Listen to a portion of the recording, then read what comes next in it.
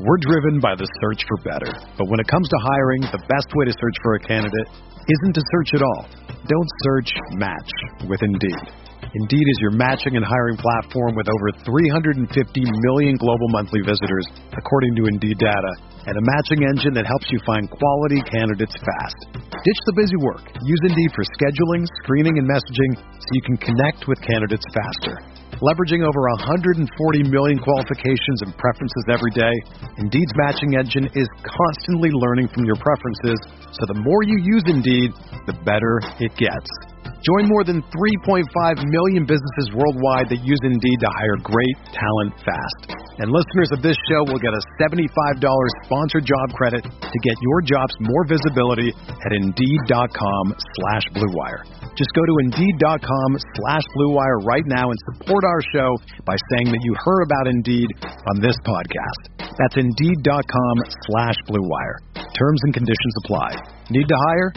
You need Indeed. Do you ever feel like you're always on? What do you do when you need a moment to chill? How do you like to hit the reset button to get ready for what's next? These days, everything is go, go, go. It's nothing but nonstop hustle all the time. Work, family, friends, a million pressing social issues, and an expectation to be on 24/7. Sometimes you just need a moment to turn off and hit the reset button. That's when you reach for an ice-cold Coors Light, the beer that's made to chill. Listen, there's a lot going on in Green Bay right now, and I feel like we could all use a moment to chill with a Coors Light. See, Coors Light is cold lagered, cold filtered, and cold packaged. It's literally made to chill. It's as crisp and refreshing as the Colorado Rockies. Perfect for a moment to unwind. Coors Light is what I choose when I need to unwind. So when you want to hit reset, reach for the beer that's made to chill. Get Coors Light in their all-new look delivered straight to your door with Drizzly or Instacart. Coors Brewing Company, Golden, Colorado, and as always, celebrate.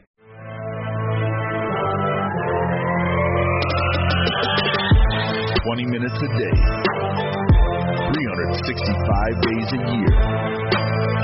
This is the Pack-A-Day Podcast.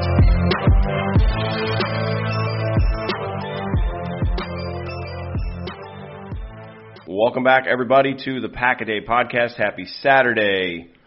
It is another weekend. It is Memorial Weekend. Hope everybody is gearing up for a long, long one and a nice and relaxing one. I am Jason Perrone, along with Mark Eckel and Paul Brettel. Mark, as always, how's the beach? Beautiful. Beautiful today. Let's get this done so I can get out there. That's right. Exactly. Let's get in, get out. Paul Brettel in Wisconsin. How are we looking? Doing great, Jason. Thanks for asking. Awesome. Good. So we had some good stuff. Actually, we've been fortunate the last couple of times we've gone because there have been some guys speaking, and we've had some stuff to talk about. So we're going to talk about what the Packers coordinators said on Friday.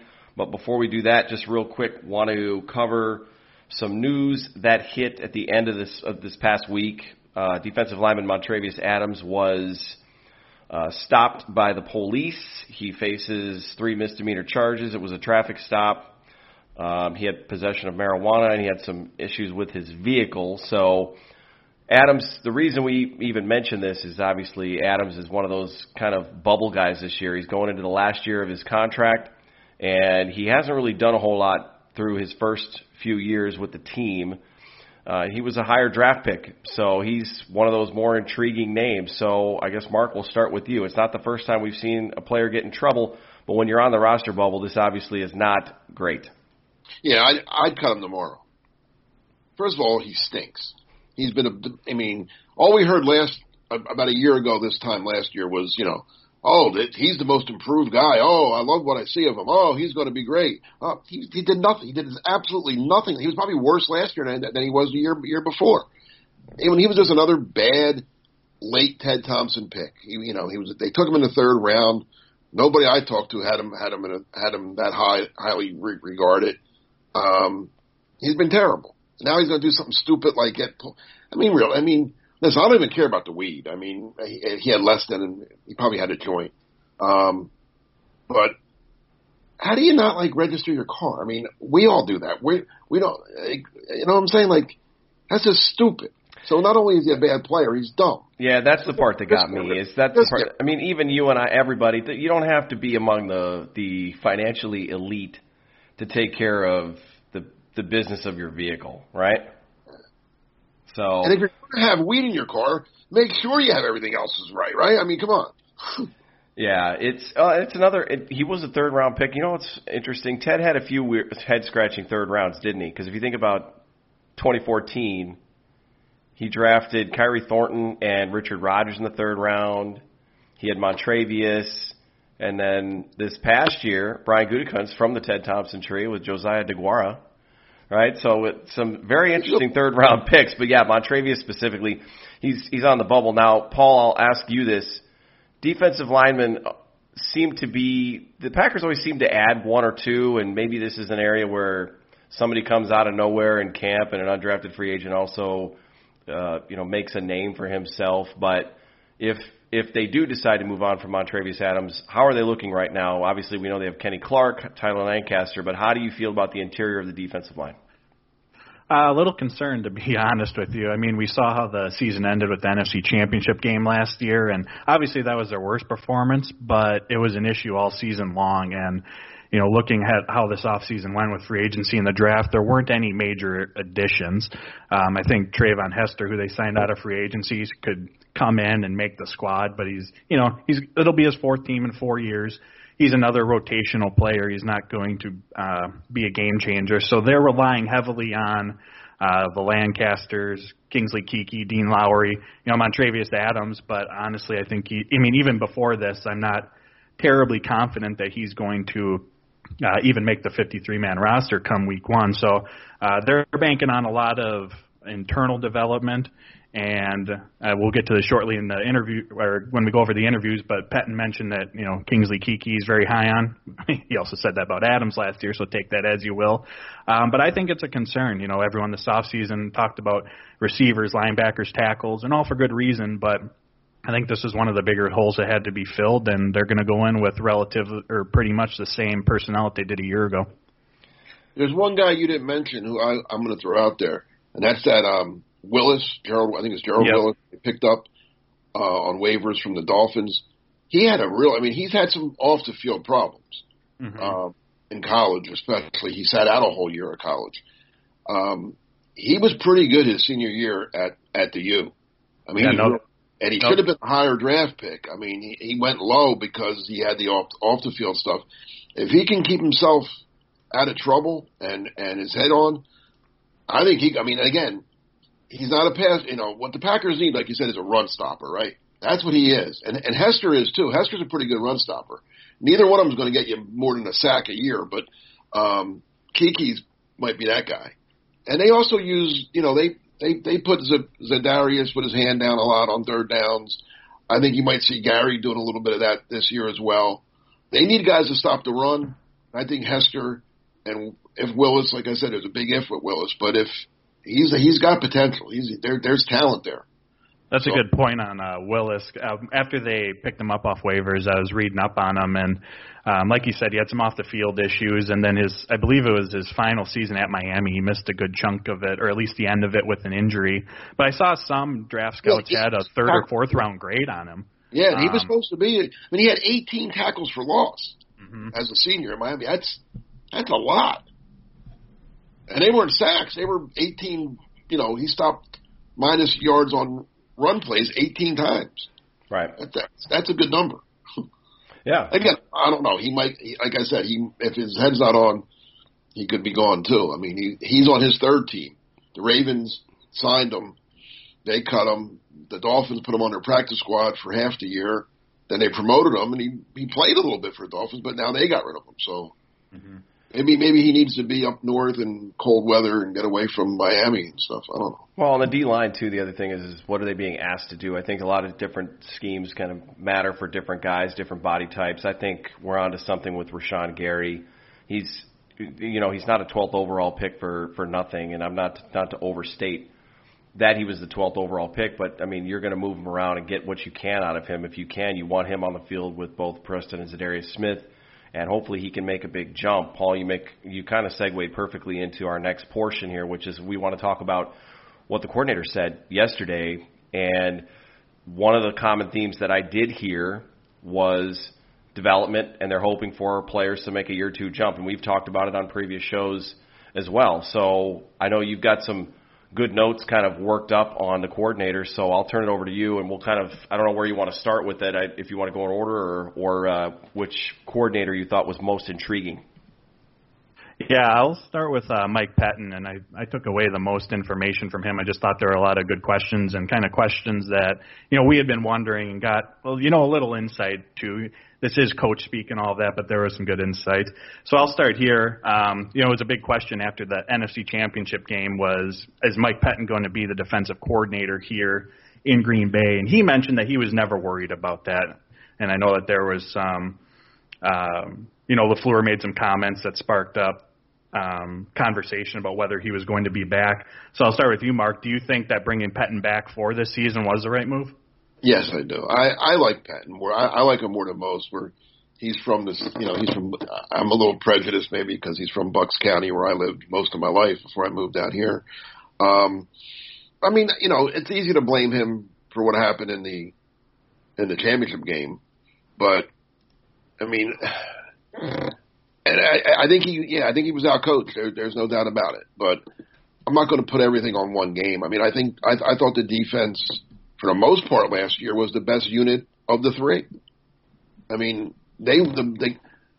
other than the two San Francisco games, and that's something they have to work on.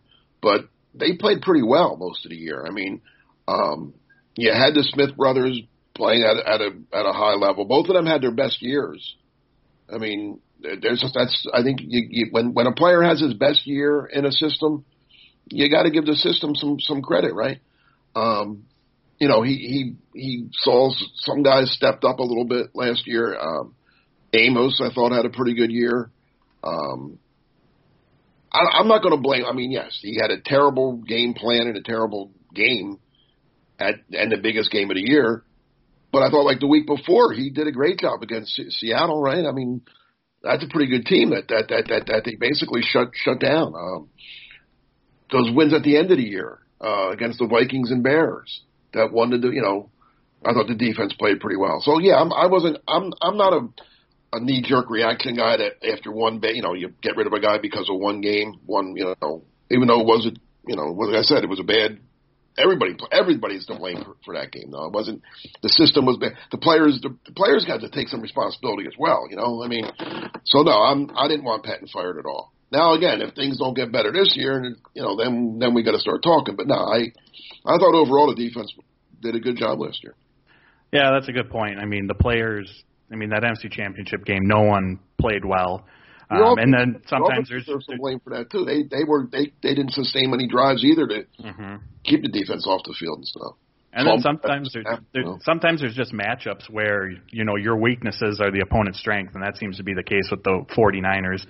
So Jason, 2020 for Mike Pettine, is this a make or break year for him in your eyes? Well, I think every year is you evaluate it kind of on its own merit. I'm not convinced that when you have your unit performs the way that it does, that you're not. We've seen guys get fired for performances like that in the past, maybe on other teams, not the Packers, but that was a gross. Did he get let go after 2003? Yeah. So Sherman blamed it all on him. You could honestly argue that it was one play that maybe sunk that guy. That was a long time ago under a different administration, but yeah, I think keeping Pettine was good this year though, because like you guys mentioned, that the defense was one of the strongest units on the team.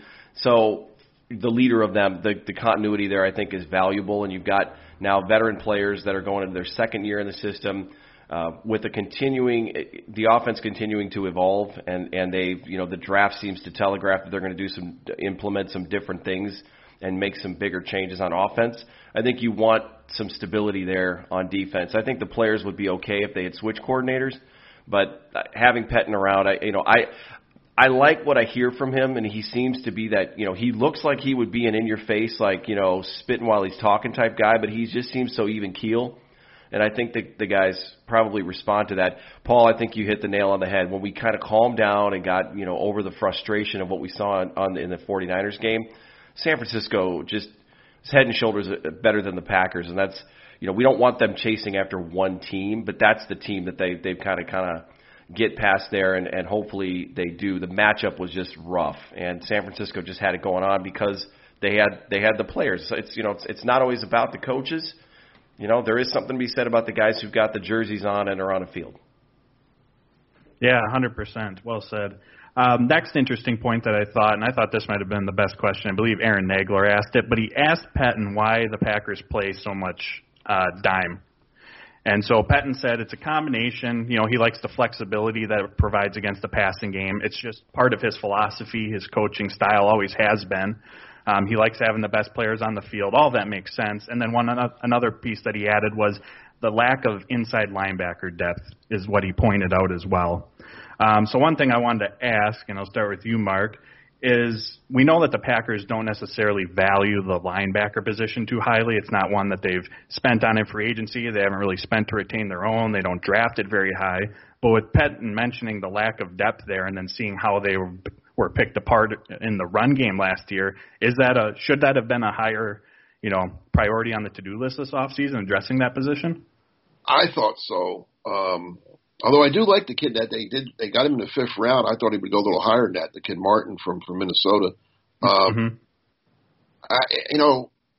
team I covered for a lot of years, the Eagles, are the same way. They don't give a damn about linebackers. I mean, they haven't drafted one in the 1st round, and since Dick Vermeil was head coach when he drafted Jerry Robinson out of UCLA back in like 70 something. I mean, that's before I even covered them.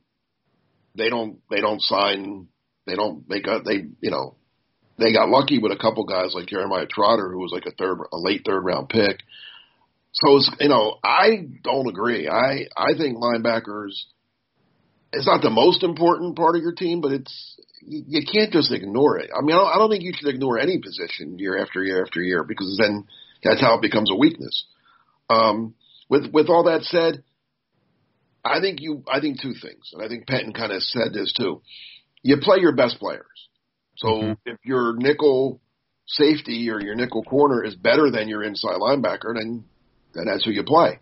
But that means you need to improve your inside linebackers a little bit so that and that's why I think that he was asked that because I think a stat came out that the Packers played more dime than any other team in the league last year, if I'm not mistaken, right?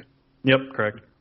And again, in this NFL, though, the way the game's played now, and then the Niner game was kind of an aberration to that, but teams usually beat you by throwing the ball. They don't beat you by running the ball, other than it came back to bite the Packers, that thinking. But I think if you ask any defensive coordinator, if you could only stop one thing, the pass or the run, what would you choose to stop? I think they'd all say pass. Like I said, that didn't turn out that way. No, it didn't. But for the most part, I mean, that's what you want to do. Now, they did add, they signed Christian Kirksey, who I think, I mean, if he can stay healthy, is an upgrade on Blake Martinez, in my opinion. I was not a Blake Martinez fan and never was. Yes, he made a lot of tackles, but to me, he didn't make any impact. They have Morton, who they drafted, Sumner's, I guess, from last year. He's one of them guys we talked about that has to step up. But I still wouldn't call this, I wouldn't, the inside linebacking as a position is probably last on the team, right? Yeah. So I'll ask you this, Jason. Speaking of Christian Kirksey, Pettine was asked about signing him, and his own word that he used was risk. He said that this signing is a bit of a risk, referencing Kirksey's injury history recently. He's played only 9 games the last 2 seasons. If he can return to his 2016-17 form, then this contract that he's on is going to look like a steal. But with Kirksey's injury history, the lack of inexperience behind him, Oren Burks, Ty Summers, Curtis Bolton, Kamal Martin. I mean, what's the state of the linebacker position in your eyes, Jason? Yeah, they didn't really address it much, and we still, I don't want to keep giving Brian Gutekunst a pass in terms of saying he's ignoring a position or not, because we got 3 drafts now, so we've seen kind of the positions that he's gone after, and each year things change, and they've only got so much money. So I'm just, these are all benefit of the doubt things that I'm thinking here. And maybe they also see Raven Green as a part of their answer on the inside. If they're going to go with a lot of dime again, it would make sense. Maybe Raven Green or Adrian Amos even moves down and into that middle spot. And they try to throw some speed in there. I mean, Kirksey is exactly what Mike Pettine said, and I always appreciate when a coordinator or a coach finally says something unique, and it's not just coach speak. And it's, I can appreciate that. They understand that there's a risk-reward there with Kirksey. From the things that he said, which doesn't mean anything on the field, he's excited to be there, and he sounds like the type of guy that's going to blend in well with the culture that they have on defense. I'm with Mark. I wish that they would really, truly just best player available. If it's an inside linebacker, so be it. If you don't value the position, you still need a great player there. And if you've got a great inside linebacker, then that might remove some risk or some need at another position. There's a trickle down. Anytime you put a great player at a position, even if you don't value it, you're going to have a good trickle down with other players, and you may not necessarily need the most stud safety in a draft where safeties aren't very strong, or you don't have to go get yourself a high-priced corner, for example. Now, I'm just throwing out some positions of that may possibly benefit from it, but yeah, I will say the upgrade from Blake Martinez is, as long as there's some more speed in the middle, I'm encouraged. I didn't dislike what Blake Martinez did, but he was also put in a position where I think a lot of what he said after he went to the Giants and had a chance to speak freely, he basically said, I was just kind of the mop-up guy, and he was there to just keep Za'Darius and Preston Smith clean. Didn't sound like that was really something that I don't know, he enjoyed doing a lot, but yeah, it's going to be a big question. Supposed to miss all those tackles too, or no? Yeah. Well, or take them on well after the fact. But it almost sounds like by design, there were some deficiencies there, and either way, the Packers have addressed it, they fixed it, and you have to hope that Kirksey works out. I have a crazy idea, and I just thought about while you guys were talking. If Gary makes the step that obviously they expect him to, and we hope he does, as the number 12 pick. If he's playing well enough that he has to be on the field because he's playing like the number 12 pick, would you ever think about maybe putting Preston Smith inside and going with Gary and Za'Darius outside, Preston and Kirksey inside? I mean, if you want to get your best players on the field, as Pettine said, would that be? Is that thinking too crazy? You're saying move Kirksey to outside linebacker? No. If Gary's playing well, yep. You have Gary and Za'Darius outside. Move Preston inside with Kirksey. So your linebackers would be Z and Gary outside and Preston inside. Because Preston can play. I mean, he's big enough, and he did cover a little bit last year. He had an interception. Like they did with Clay Matthews. You remember when they moved Clay Matthews inside and it kind of saved the season a few years back? Mm-hmm. For me, out there. I mean, if you want your best players on the field, and if Gary becomes one of your best players, I don't know. Would it be the craziest thing that they've ever done? No, it makes sense to get your best players out there. For me, I would need to know. I feel like over time, and if having more snaps at the inside linebacker role, that Preston Smith might be exposed a little working in space that often. But I like the idea. That's every down. I'm just saying on certain situations, maybe. Right. I like the idea of having, if Gary continues to develop, having Gary or Za'Darius kick inside like they did a little last year, and then you have the Smiths on each of the outside. Put Kenny Clark in the middle there as well, and I think that's a pretty formidable front, and that kind of leads me to my next point here. There were three players in particular that Pettine talked highly of during the meeting. One of them was Rashawn Gary. He said that he's going to play more snaps this year, which, I mean, duh. He's a 12th overall pick who played less than 25% of his snaps last year. Time to get him out there and see what he can do. But what he did mention was, and Mark, you alluded to it earlier, that he's going to play more in the middle. Do you think that that's a good fit for Gary, and he'll be able to give the run game a little bit of a boost from there? Yeah. I mean, when they drafted him,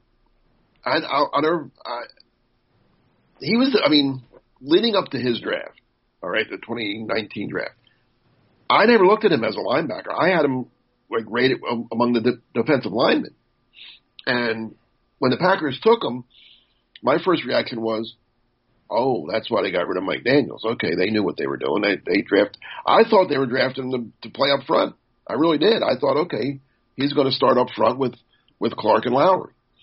And then all of a sudden they say he's a linebacker, and I'm like, wait a minute, they just signed two big name outside. That whole thing didn't make sense to me. So yeah, I think he can play down. I mean, that's what he did at Michigan. He had his hand on the ground his whole time in Michigan, right? He wasn't a stand-up guy. He was a hand on the ground, go after So yeah, that's what I said earlier. That's why, and maybe they come to that conclusion too. That's why they didn't address the defensive line as much as we thought they might, because they think they have one in Gary. Maybe I don't know. No, it's interesting. It makes perfect sense. No, it is. And then Jason, the next player they talked about quite a bit was Tramon Williams, who is still an unsigned free agent. And he played really well last year as their primary slot corner. I know there's a lot of talk and hype around Chandon Sullivan taking that job over this year after his performance last year. But Jason, I'll ask you two questions. One, do you think they should bring Tramon Williams back? And two, will they bring Tramon Williams back? Okay, Paul, do you remember right after the season ended, and obviously, I was in a certain state of mind, and you and Jake Westendorf and I had that group text about Tramon. I do. And I was in the minority when I said, no, it's time to move on, and don't bring him back, and he's only getting a year older. And I will tell you right now, I am the most 180 degrees changed from that standpoint as I was then. I absolutely think they need to bring Tramon Williams back. And for Mike Pettine to even bother addressing, he was asked point blank about Tramon, so he's answering a question. But for him to take that on and actually make a comment about Tramon, everybody has left the door open for him to come back. And I think I will be surprised if the Packers don't fortify their cornerback group. I think they need him at this point right now. And that's me saying that with also saying that I'm confident if they went with King and Alexander on the outside, and they had Sullivan covering inside. I don't know if Sullivan can handle the outside duties. If you want to kick Jair inside, I think Jair inside would be an absolute disaster for opposing offenses, and I would love that. But I would be comfortable with those three guys going. But yeah, they needed Tramon Williams back. I mean, he proved last year he played a lot and he played well at his age. He was still very effective. He had a couple of nice turnovers. And at this point right now, this is an understudy of Charles Woodson. If you can have anything connected to Charles Woodson on your defensive roster, it can only help. I'm a huge proponent of bringing 38 back. Yeah, I am as well. Even if he's in a reduced role this year, if Sullivan picks up and takes over those slot duties well, I just think from the depth standpoint and the veteran leadership, I don't see there as any sort of negatives to that. And especially over the years, the Packers secondary always seems to get decimated with injuries. Last year was the outlier, but it's not something that I'm going to bank on or expect moving forward. And the last player was Kingsley Keke. Pettine mentioned him as one of his guys that he thinks is going to make a big jump this season. As I said earlier, that was Montravius Adams last year, so take that as you will. But Keke, when he was drafted out of A&M, he was known more as a pass rusher, but he impressed over the summer with his ability as a run defender, and he had some nice snaps at the end of the season last year. Even in the NFC Championship game, I know the game was out of hand at that point, but he had some good reps there as well. So I'll ask each of you, starting with Mark, outside of Keke, who is your young player? Doesn't have to be a rookie, but young player that you're expecting to make a big jump this year, offense or defense? Does Gary count? Go for it. Count. I mean, that's what I really think has to. But yeah, I mean, Keke's a guy that, like you said, he was known as a pass rusher, and there's nothing wrong with that. You never have enough pass rushers. But you're asking me for another young guy. Who else was in that? Who else was in that class last year? Savage already. Savage doesn't count, right? He kind of made. I think Savage only gets better and better. Mm-hmm. Sternberger, Kadar Holman. Oh yeah, no, Sternberger's the guy. He's the one that makes the jump because I loved him. Hey, I think you know what? I think both sides of the ball. It's Texas A&M. This is an A&M year for the Packers. There we go. How about you, Jason? Well, so there's a guy that I think will, and there's a guy that I really hope does, and they're not the same player. I know that Darnell Savage seems to be a given. The safety situation has kind of middled since the days of Eugene Robinson and Leroy Butler, and even when Darren Sharper was back there too. that I think Savage is poised to do that. I'll be surprised if he doesn't. He just seems like too good of a player not to make a big jump. So that won't surprise me. But the young guy, and this is going back 2 drafts, that the Packers really need to take a step forward is Josh Jackson. And Josh Jackson may not even be on the team at the end of training camp or preseason. He may have just finally played his way out. If I'm Goot, you got to give him every chance because you drafted him in the 2nd round. He's a high pick, and you've got to hope you can get something from him. So I hope it's Josh Jackson because again that'll only fortify the cornerback position. But I think it's going to be Darnell Savage. If we go on the offensive side of the ball in lockstep with Mark, Jay Sternberger stepping up and being really good when you've got a young tight end, a rookie coming in, and DeGuara would be a huge boost to the offense. And I know Aaron Rodgers already loves Sternberger, so that's going to create a nice little connection there too. One player that I'm excited about, and I guess in comparison to like Kiki or Sternberger, those 2 are likely going to have a larger impact overall. But one guy that I like to make a jump this year and see more snaps because he didn't play much last year is Kadar Hollman. You know, he popped last year in the preseason at Toledo. He had plenty of experience in press man coverage, which is a staple of this Mike Pettin defense. Pettin commented on how well he did in practices last year, and it was against the ones, not just the JV squad. So that coupled with it's year 2 for him, he had a redshirt season, and that with the kind of the uncertainty that we talked about at the corner position. We know we have Kevin King and Jair. It looks like it's Sullivan's job for the inside, but he'll compete with Josh Jackson. But then after that, it's just some unknowns, and I think that if Hollman can continue to progress with his skill set, super athletic, that he's going to get some opportunities this year, and I'm excited to see him. He was, and I think he was a captain at Toledo, or if not, he was one of the heart and soul leaders of that defense, which again is an intangible that I talk about a lot. I think those things are worth noting. He can run. I mean, if nothing else, he should be a gunner on special teams next year, right? I mean, yeah, he was only he was inactive for 14 games last year, so he was, like it says, a redshirt year. So that was a lot of the defense. I got a couple more points on the offense here, and we'll wrap up. Nathaniel Hackett talked about the importance of the continuity that this team has, especially with everything that's going on right now and not being able to have in-person meetings or the practices or anything like that going right now. And he mentioned how, difficult it would be if this happened last year, a new coaching staff, a rookie head coach and all that. And the Packers haven't really had much, it's been a slow offseason. There isn't a whole lot of roster turnover, especially on offense. So, Mark, how do you think that that's a big advantage, not an advantage at all, just given the circumstances in the world that we're in right now, that this is pretty much the same intact offensive unit and the same coaching staff heading into year 2? Oh, I think it's very huge. I remember the year, I forget what year it was now. I guess it was 2011 when they had the lockout during the off season. Mm-hmm. And if you notice then, I mean, that's the year the Packers, because they were coming off a Super Bowl, they had a great regular season because it was the same guys, same coach, same everything.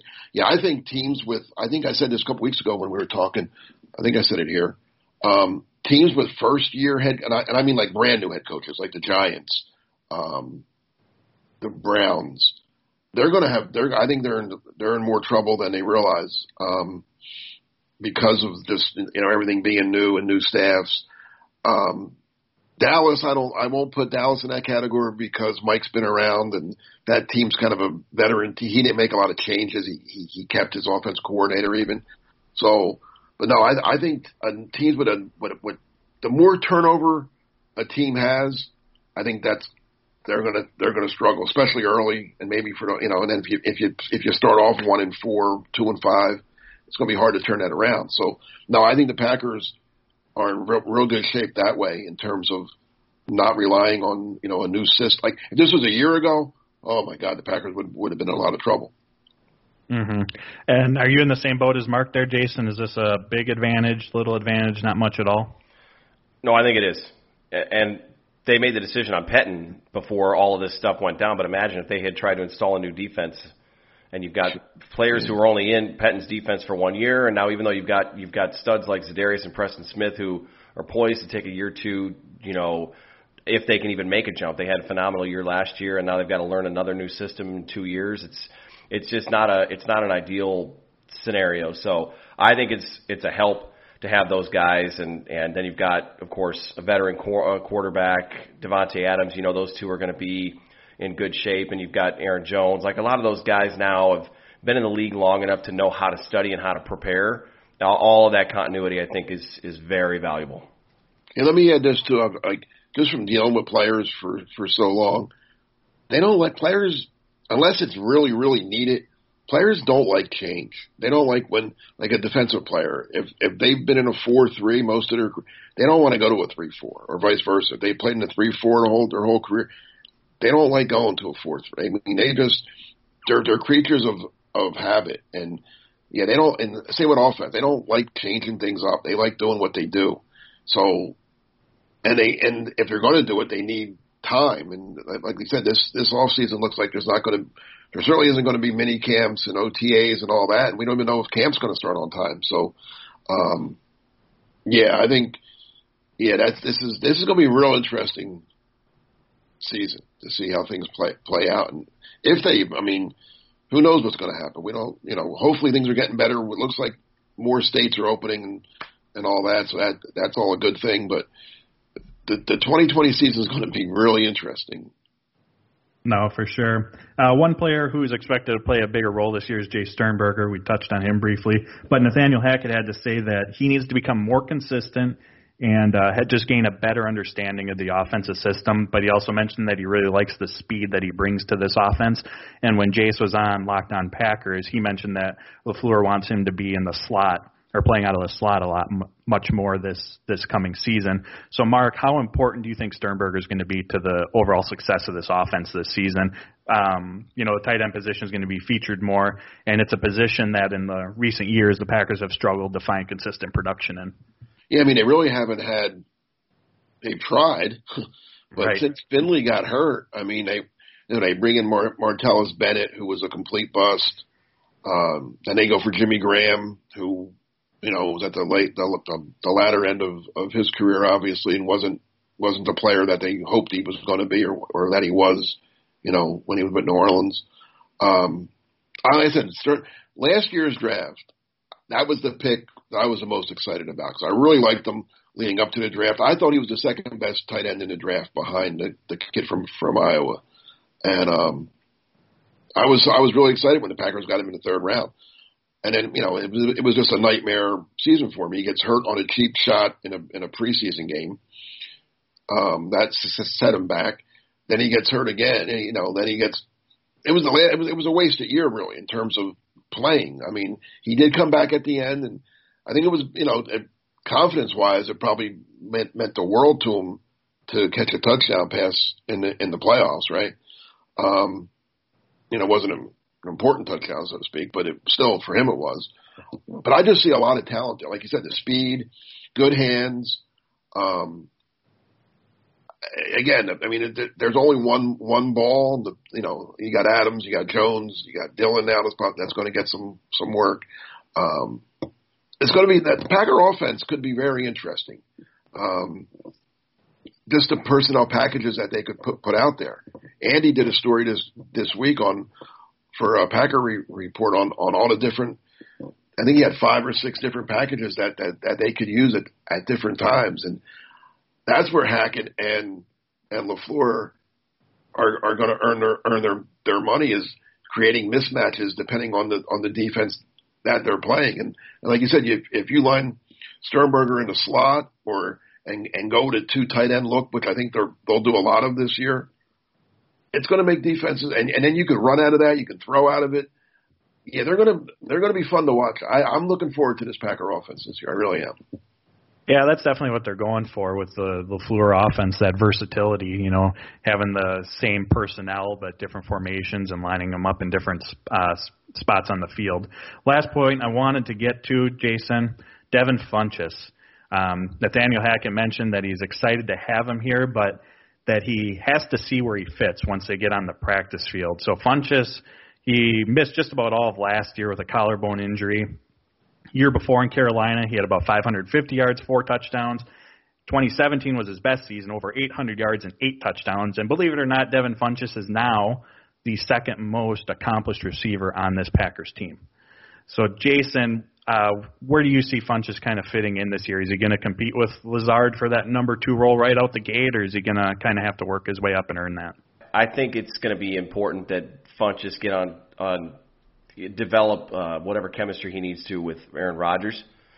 But I think he'll do that relatively quickly. And whether or not the number 2, number 3, 4 position in the wide receiver rankings really matters. I mean, it's the guy that's open that needs to get the football. So I think they'll both. I think Lazard and Funchess are both going to have good seasons in this offense. And then just to kind of throw a comment in there too, I hope they do turn Jay Sternberger into a little bit of that Swiss Army knife, move him around. If he's versatile enough to do that, he's obviously going to be a pass-catching tight end. So the offense is going to benefit from a lot of things. But I like the fact that they finally brought a veteran receiver in, and they did so at a decent value. And Funchess is a guy that could end up playing himself into more years in Green Bay if he does well enough. I like the fact that they've added some experience to the room. If nothing else, that'll take a little bit of heat off of Devontae Adams, even though it seems like that guy's footwork, he could probably beat a quadruple team if he had to. He's that good. Absolutely. We covered a lot today. Do you guys have anything else to add? Did the special teams guys say anything? Big thing that I took away from that was with J.K. Scott, because of his, he's been inconsistent over his career, that he needs to reduce his handle time. And for those unfamiliar with handle time, that would be the time that the ball goes from his hands to his foot. So that'll be a big thing that he'll be working on this offseason training camp. And then Menenga had obviously good things to say about Tyler Ervin as well.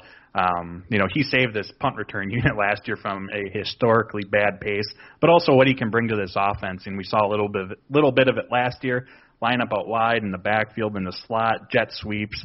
He's going to be a nice gadget player for LaFleur in this offense as well this year. One thing I want to add about Funchess, I think his floor, so to speak, would be he's going to be good in the red zone. Mm-hmm. He gives the Packers struggled at times last year in the red zone. Look at the Eagles game, right? They get to the 1 yard line or the 1 yard line, the 3 yard line twice and come away with no points. He's a big target in the red zone. They had, I guess Lazard's a big target too, but he's young and inexperienced, especially last year he was. Now he has a year under his belt, but Funchess will give him that big target and a tough matchup if he's going against a 5'11" corner or something. That's just, throw that little fade, throw that little lob pass to him. Yeah, and the big thing Funchess is going to have to overcome, if we were frustrated last year with Geronimo Allison's drops, Funchess has 23 over the first 4 years of his career. So hopefully that's something that we see improvement upon moving forward, especially here in Green Bay. Well, the one thing I wanted to add, too, about J.K. Scott, because how often am I going to get a chance to talk about a punter, let's be honest here, is right. Going back to Mark's point, players not liking change, you start changing the mechanics of a kicker. It's almost like a hitter trying a new batting stance or a new approach at the plate. It could work, but there could be that year of adjustment, and a lot of these things are mental. These guys are creatures of habit. So when you've been taking snap after snap since high school all the way through to the pro level for all these years and doing it one way, and you start to change it up, you get into a key situation. Sometimes your brain can take over. I wouldn't want to see that backfire. So this is where we're really going to see how mentally strong or tough, I guess, J.K. Scott is, because I think he could stand to improve off of last season. When you're drafted in a higher round for a punter, or if you're drafted at all, there's got to be high expectations, and he could definitely stand to live up a little bit more to where he was taken, I think. Yeah, absolutely well said. The kicker and punter positions are a lot, if you're a baseball player, like a batter, like you said, Jason, or the golfers out there, I think it's a lot of similar with the technique and the routine and all of that stuff. But no, that was great. And like I said, we covered a lot of stuff. When we appreciate you listening. If you want to find my work, you can find me on Twitter at Paul_Brettel. That is BRETL, right over at Dairyland Express, as well as Cheesehead TV. Mark Eckel over at Packer Report. Anything good, interesting coming up this upcoming week? Well, I started a series. I started it Thursday. I'm doing the greatest Packer by number. So last week was kind of easy. It was 1 through 9, the greatest Packers to wear each number from 1 to 9. So I'm going to do that. I'm going to do 10 a week for the next whatever many. That's 9 more weeks. It's been kind of fun. I started it, and I have no idea what I'm like. Obviously I knew who number 4 was going to be, but and number 5. But some you're like, wow, like it's amazing at how bad some. Not I shouldn't say bad, but how many like number 6, right? Guess who I had to put for number 6? J.K. Scott. Yeah. Wow. But I said he hasn't. He still has a lot to prove, but he's proven that he's better than Graham Harrell. That's what I was going to guess. Now, Mark, I know that since you're on Pack-A-Day and you're also colleagues with Andy Herman over at Packer Report, I'd like to think we know who you had listed in at number 8. Probably do. Who do you think I had at number 8? Well, I know who number 8 is currently. That's my funny. Well, point. it wasn't him. No, 8 was Ryan Longwell. Yeah, there you go. And then, of course, Jason Perone on Twitter, at Jason Perone, also over at Dairyland Express with myself. Once again, we appreciate you guys listening in. And as always, go, Pack, go.